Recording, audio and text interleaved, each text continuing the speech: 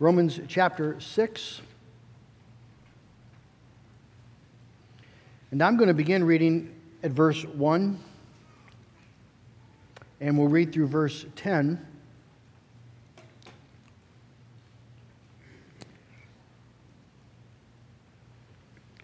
And we're actually going to be focused again this morning on verses 3 and 4 and 5 as we slowly make our way through this really, really wonderful truth. Let's give our attention to God's Word. Paul writes, "What shall we say then? Are we to continue in sin that grace may abound?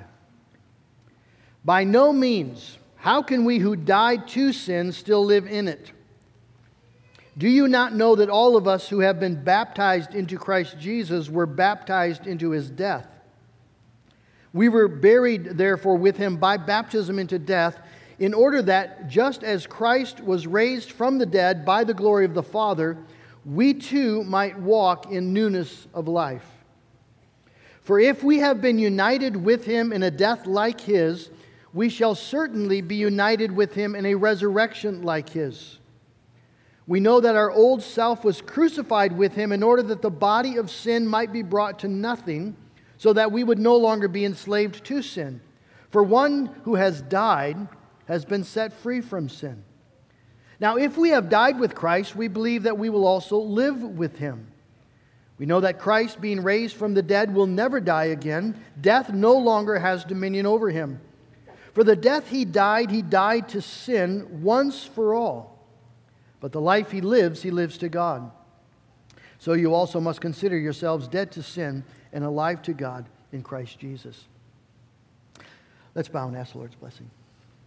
Oh, Father, we thank You that Jesus Christ died and was raised, and that by the miracle of grace, we died and were raised in Him. And I pray that today the Spirit might give us a deeper understanding of these truths, that it would transform the way we think about ourselves and the way we go about our life. We pray in Jesus' name, amen. I'm going to ask you if have you ever died before? It might seem like a strange question, but actually some people will say yes to that. In fact, I know members of this church who've had near-death experiences. It's a fascinating thing. NDEs, you can read about them, of course. You read stories online about it, and people talk about what it might be, what exactly is happening.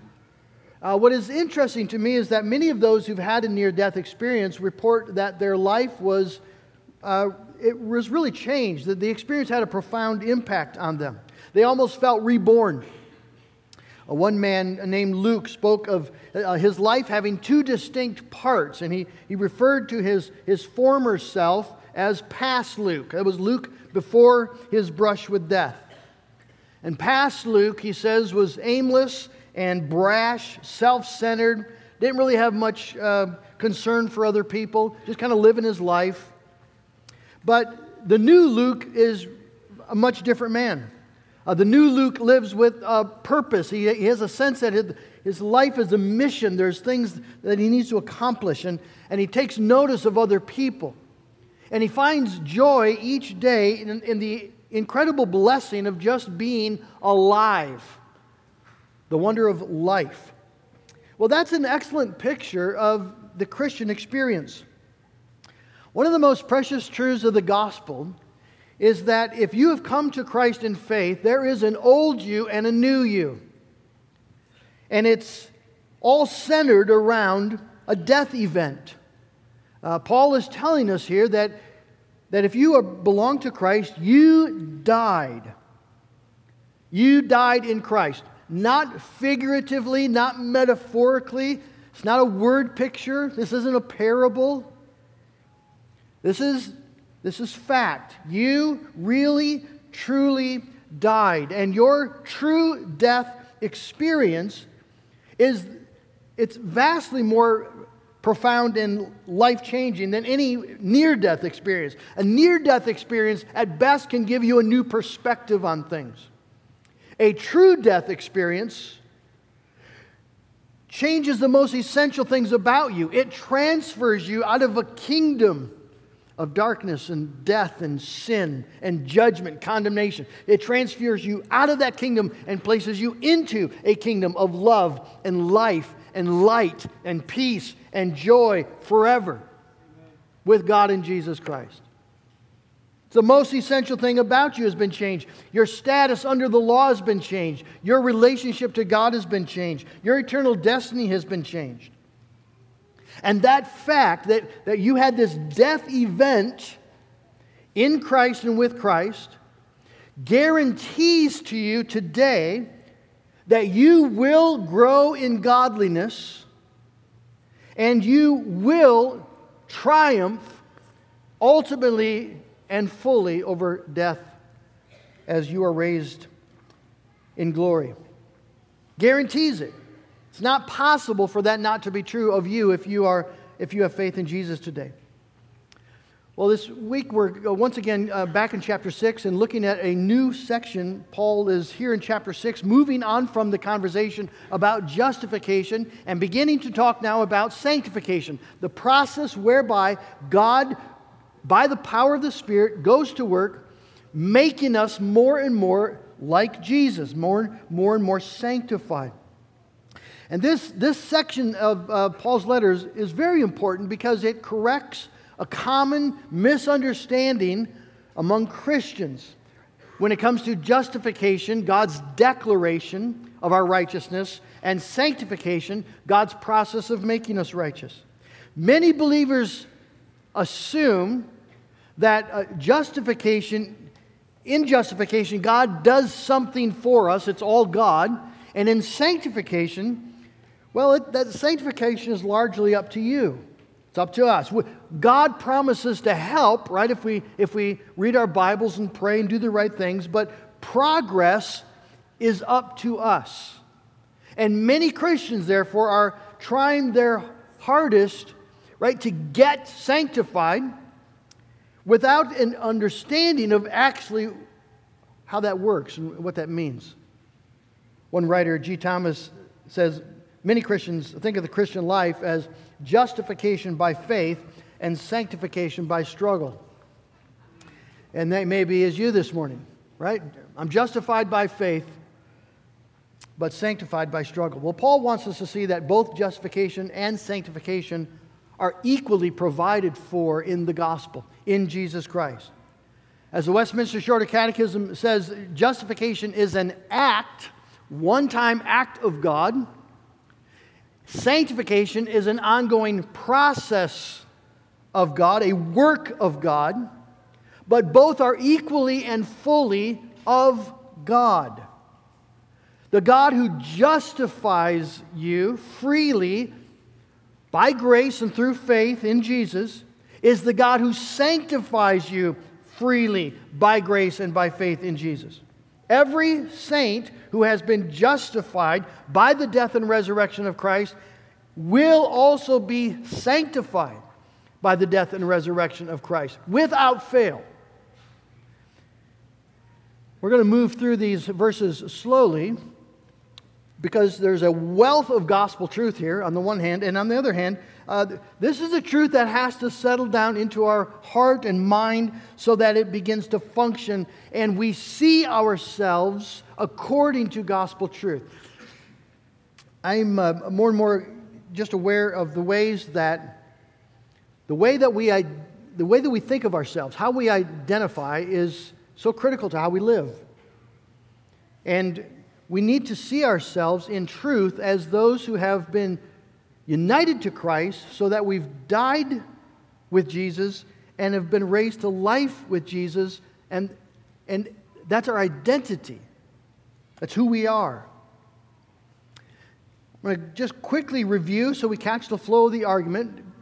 Paul has been answering a challenge that's been thrown to him as he's laid out the gospel of the doctrine of justification, the gospel of the glorious grace of God, where He declares you once and for all to be innocent of all charges and righteous in His sight by virtue of the righteousness of Jesus. And people are responding to that by saying, well, then what's the point of being good? Why not sin so that grace may abound? If grace makes God look good, let's just sin and make God look all the better. Why not sin so grace may abound? That's the accusation that's been thrown at Paul. And his answer is that a Christian cannot continue to live in sin as though nothing has happened to him. And the reason is because something radical has happened to him. He has literally died. And so there's an old you and a new you. And now Paul's calling us to understand who this new you really is and what it means and how we're to see ourselves. And so he wraps up this discussion in verse 11. So then, consider yourselves, reckon yourselves, understand yourselves to be dead to sin and alive to God. And so that's where we're going. I just have two basic points this morning. As like I said, I want to just take our time on this. First, as we think about the Christian self-perception, Paul wants us to think of ourselves as a baptized self. A baptized self. When's the last time you reflected on who you are and said, people ask, well, name one notable thing about your life. If you ever been in a small group or a new gathering, some business, and you got to share something, something significant about you. When's the last time you said, I've been baptized? We don't think of ourselves as baptized people. And yet, Paul just wants to pound home. It's exactly how we ought to think about ourselves. Now, there's a good bit of discussion. Paul says, verse 3, do you not know that all of us who've been baptized into Christ Jesus were baptized into his death? And people wrestle with, what does he mean by being baptized into Christ? Notice, he clearly understands this as something that's happened to every believer. And he speaks of it as though it's very basic. This is basic Christianity. Do you not know? As if, surely you understand this. This is not difficult. This is fundamental. Every believer knows this. So what is it? Well, some say that the baptism that he's talking about here is not water baptism, but Holy Spirit baptism. Well, the fact is that everywhere Paul speaks about baptism in his letters, he's talking about water baptism, unless he qualifies the term. He doesn't qualify the term here. He's talking about the sacrament of water baptism. You see, for Paul, that sacrament is a momentous thing. American Christians tend to treat baptism very casually, as though it were little more than a wet baby dedication, or the statement of your commitment to follow Jesus, or just something you do because you're reformed. But it's none of those things. Baptism for Paul is this magnificent, momentous thing where you are baptized into something, someone. To be baptized into someone means that you are so identified with them that the realities that belong to them belong to you before God. So in 1 Corinthians chapter 10, verse 2, Paul talks about the Old Testament saints, Israel, being baptized into Moses. So the passage of Israel through the Red Sea, boys and girls, you remember the story when Israel came out of Egypt and they went through the Red Sea on dry ground? Well, Paul says that was a baptism into Moses. That's God's declaration to Israel that they are united to Moses. God will deal with them through Moses. Remember what happened to people who tried to deal with God and do an end run around Moses? Didn't go well. Earth opens up, swallows them. That God will relate to Israel through Moses. He's the mediator of that covenant. And so it establishes how they're going to relate to God, and it establishes their identity. God is in their baptism into Moses identifying that they no longer belong to Egypt. They don't belong to the world. They don't belong to themselves. They belong to God. I am the Lord your God who brought you out of Egypt, the land of slavery. You shall have no other gods before me. That's what their baptism does. It identifies how they're going to relate to God through Moses, and it identifies them as a people belonging to God. Well, in the same way, when we baptize people into the name of the Father, the Son, and the Holy Spirit. Baptism signifies the gospel truth that by faith and in union with Jesus Christ, we have been bound to God by covenant love and by divine promise. And God lets us know in baptism that He deals with us according or through Christ, according to the Word of Christ and the work of Christ. Baptism is not just a sentimental little thing we do for babies and it's cute.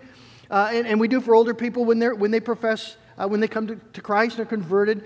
Baptism it's God's declaration that we no longer belong to the world. We don't belong to the kingdom of darkness. We belong to God. And that we relate to God through Jesus Christ and Christ alone. That is who we are. This is our identity. It's what baptism means. Now, the act of baptism itself doesn't accomplish this, does it? We are not saved by baptism, we're saved by faith. But everyone who belongs to Christ needs to understand this is what baptism, this is what it means. Baptism is not a sign of your faith. It's not a sign of your commitment to follow Jesus. Baptism is God's visible sign of the fact that by faith you are in Christ. You are in Christ. Paul says in Galatians 3:27, "For as many of you as were baptized into Christ have put on Christ." It means nothing less than this. It's a sign of the gospel reality of union with Jesus Christ in His death and in His resurrection. I like what Beasley Murray says. Paul's point is not that the believer in baptism is laid in his own grave. It's not a sign that I'm dying to myself. But that he, the believer, is set alongside Christ Jesus in His grave. I love that thought. That when Jesus was laid in that tomb, dead and buried, Dale Van Dyke was laid in the tomb, dead and buried, right alongside Jesus. You were laid in the tomb, dead and buried, right alongside with Jesus. Not metaphorically, not figuratively, really and truly. That's what Paul's going to unpack in the following verses. Lord willing, we'll get to that next week. But for now, just let this truth settle into your mind. If you've been baptized into Christ and believe in Him, you died. You were buried. Yes, you, in the death and burial of Jesus Christ. You were laid in the tomb with Him. You have had a true death experience. This is at the very heart of Paul's entire argument. This is the reason, you see, why it is not possible for a Christian to sin so that grace may abound. Because something has happened to him. He died to sin when he died with Christ. And that's the truth signified in the sacrament of baptism. It's not an empty sign. It's God's visible seal applied to His promise, and it is a great source of encouragement. It's a profound source of encouragement. Have you been baptized? Do you realize how rare and precious that is? That God Himself, the living God, would place His sign and His seal upon your body? It's incredible. You don't belong to you. You don't belong to your family, and that's not in the ultimate sense. You don't belong to the world for sure. God has said, you belong to me, and I have placed you in Christ Jesus, my Son. And those truths flower by faith. Those promises flower by faith. If you can say, as these folks up here this morning said, this is what I believe. Well, that means that you have in fact and in truth been united to Jesus Christ. God Himself has said it is so, and nothing can separate you from Jesus. So when someone asked Martin Luther, how do you know you're saved? One of his favorite responses was, because I've been baptized. I've been baptized. And that baptism gives me assurance, not because just of the nature of, a priest did it, and this is what Christians do, and it's kind of this religious ritual we follow. None of that. But baptism being God Himself signing and sealing to me the truth that by faith I am united to Jesus Christ, and I died with Him, and I'm going to be raised with Him. That's our assurance. And Paul wants us to remember this truth. If you've been baptized into Jesus Christ. Nothing more, nothing less. And that baptism makes that union with Christ, signified and sealed in baptism and received by faith, makes all the difference in your life. So Paul wants us to think about ourselves as baptized people. And secondly then, people who have experienced resurrection. So verse 4, we were buried therefore with Him by baptism into death, in order that, purpose clause, just as Christ was raised from the dead by the glory of the Father, we too,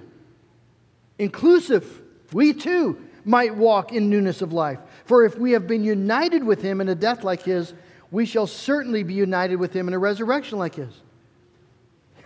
That is really good news. Notice these words, in order that. See, our burial with Christ by baptism into His death is for a purpose. It's to accomplish something.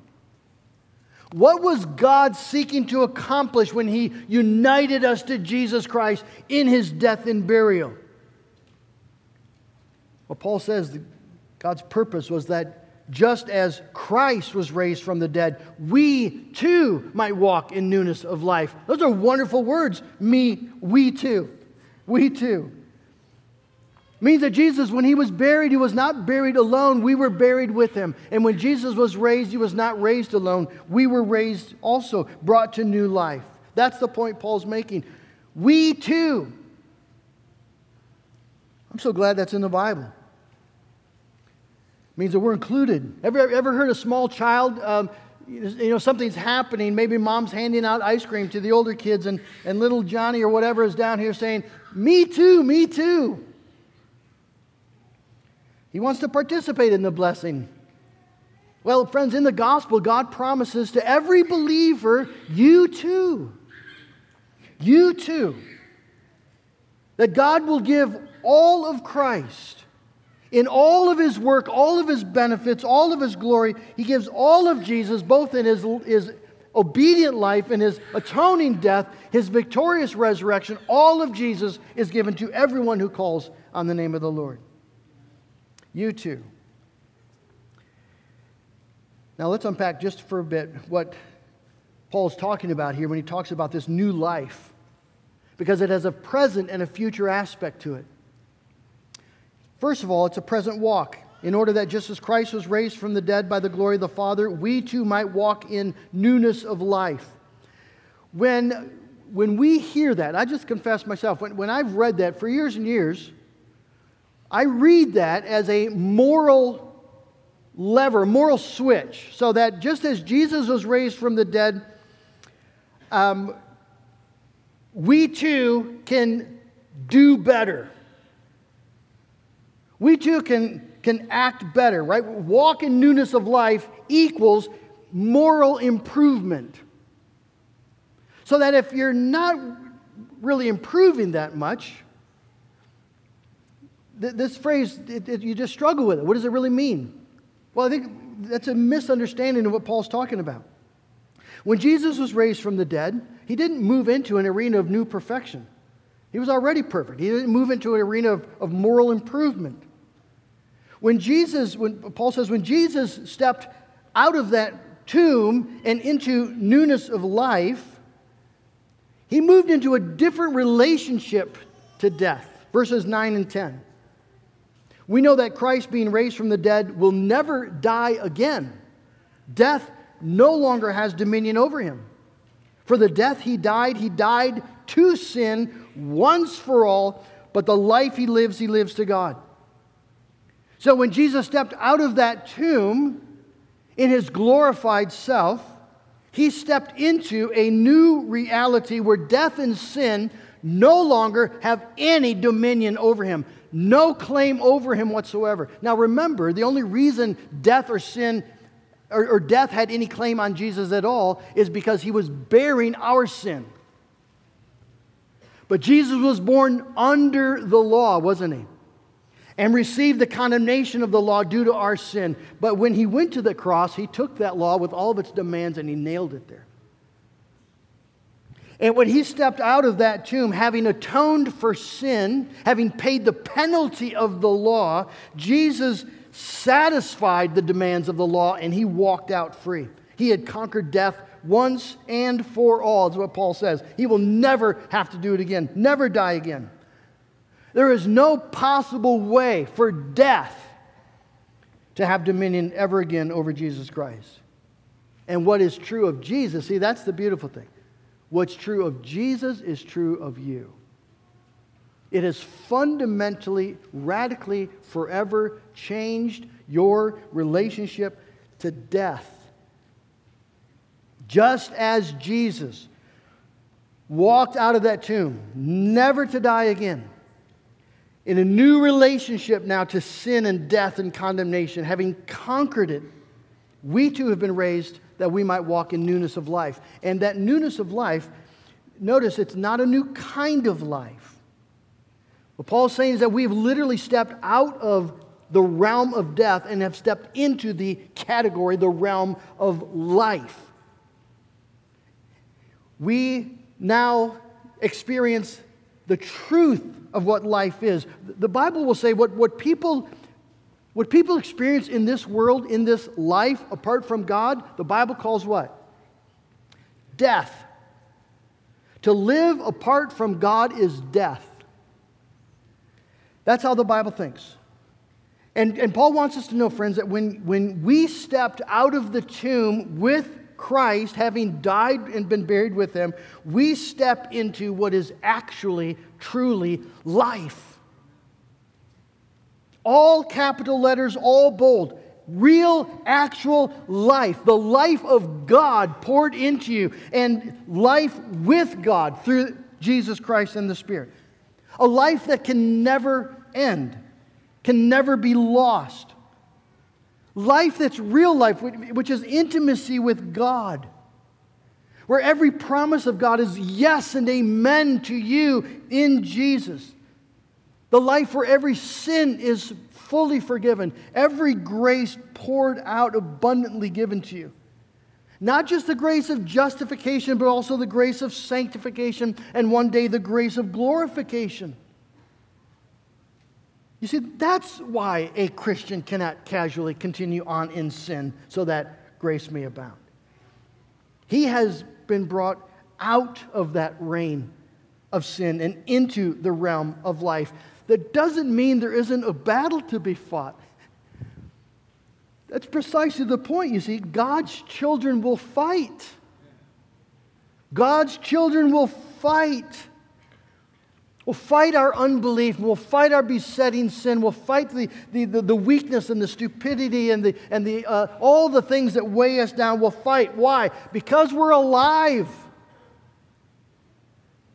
And in Jesus Christ, we died to the old realm of sin and death. And the life that we now live, we live to God. Amen.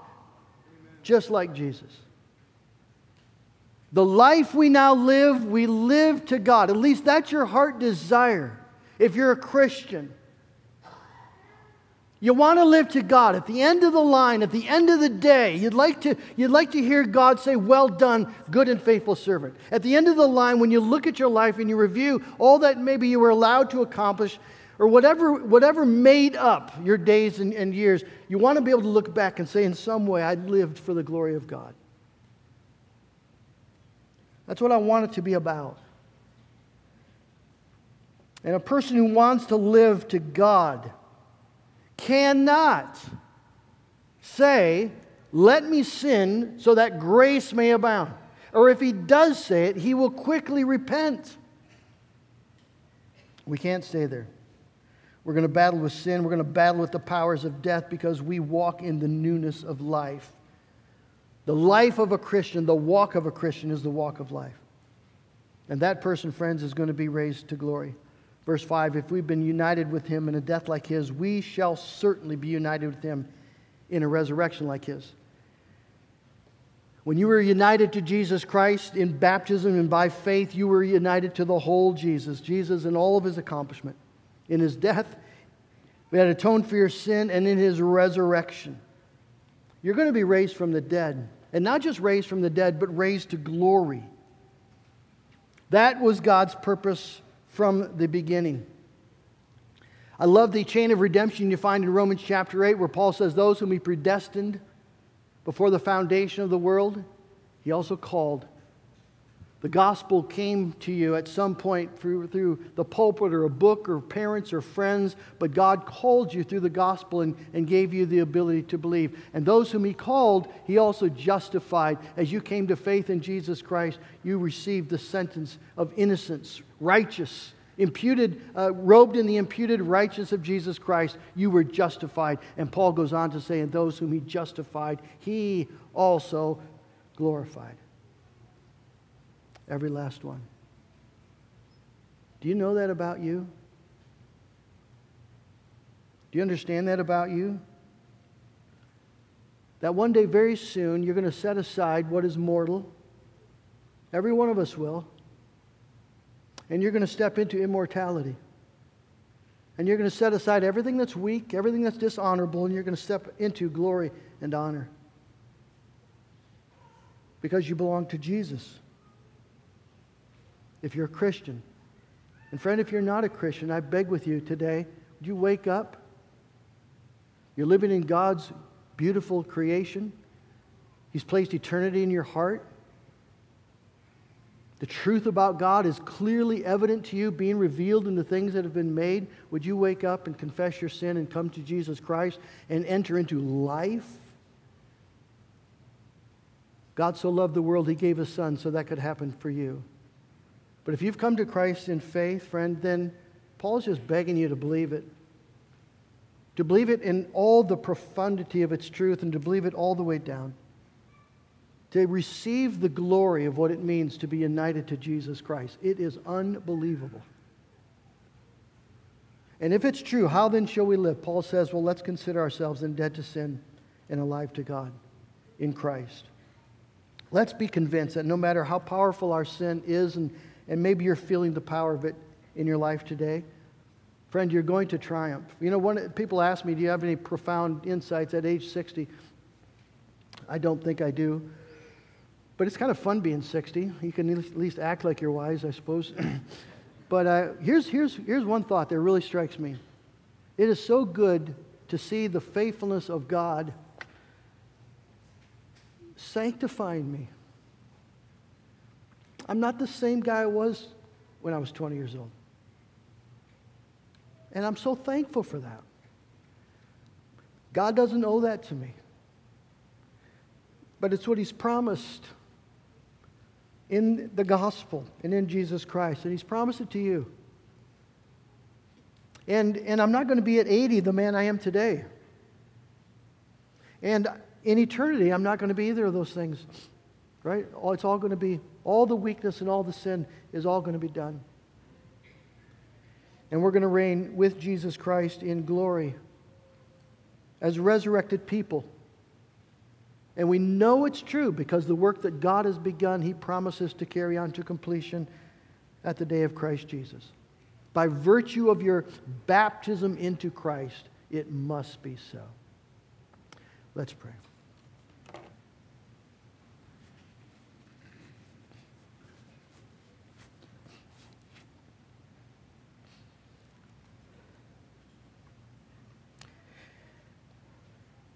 Well, Father, we're just amazed at what you've done for us in Jesus.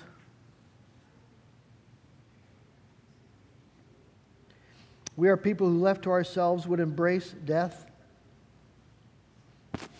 And we would delight in committing spiritual suicide. We would take joy in hating you and rebelling against you, and yet you had mercy on us. And you gave us to Jesus Christ so that we could be rescued out of our death and brought into life. And that we could belong to Jesus and know that we are alive in Him and alive because of Him, and everything about our identity and our destiny has been determined by Him. And Father, I just pray that you would press this truth home. Help us to take joy in what it means to belong to Jesus, what it means to be baptized into Christ, what it means to have died with Him and raised to life in Him. So that, oh God, we can say the life we live by faith in the Son of God who loved us and gave His life for us. And because of Him, we shall grow, we will be sanctified, and we will be raised one day in glory. So give us peace and joy as we fight the fight of faith, as we battle with sin, as we walk this pilgrim road, as we go through times of sorrow and sadness. Help us to walk like Christians. And we give our Lord Jesus all the praise. Amen.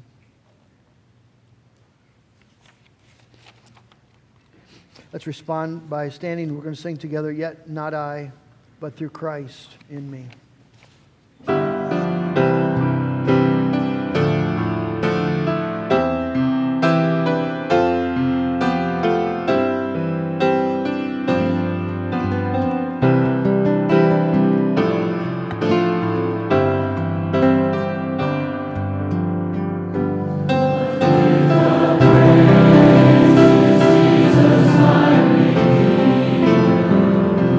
There is no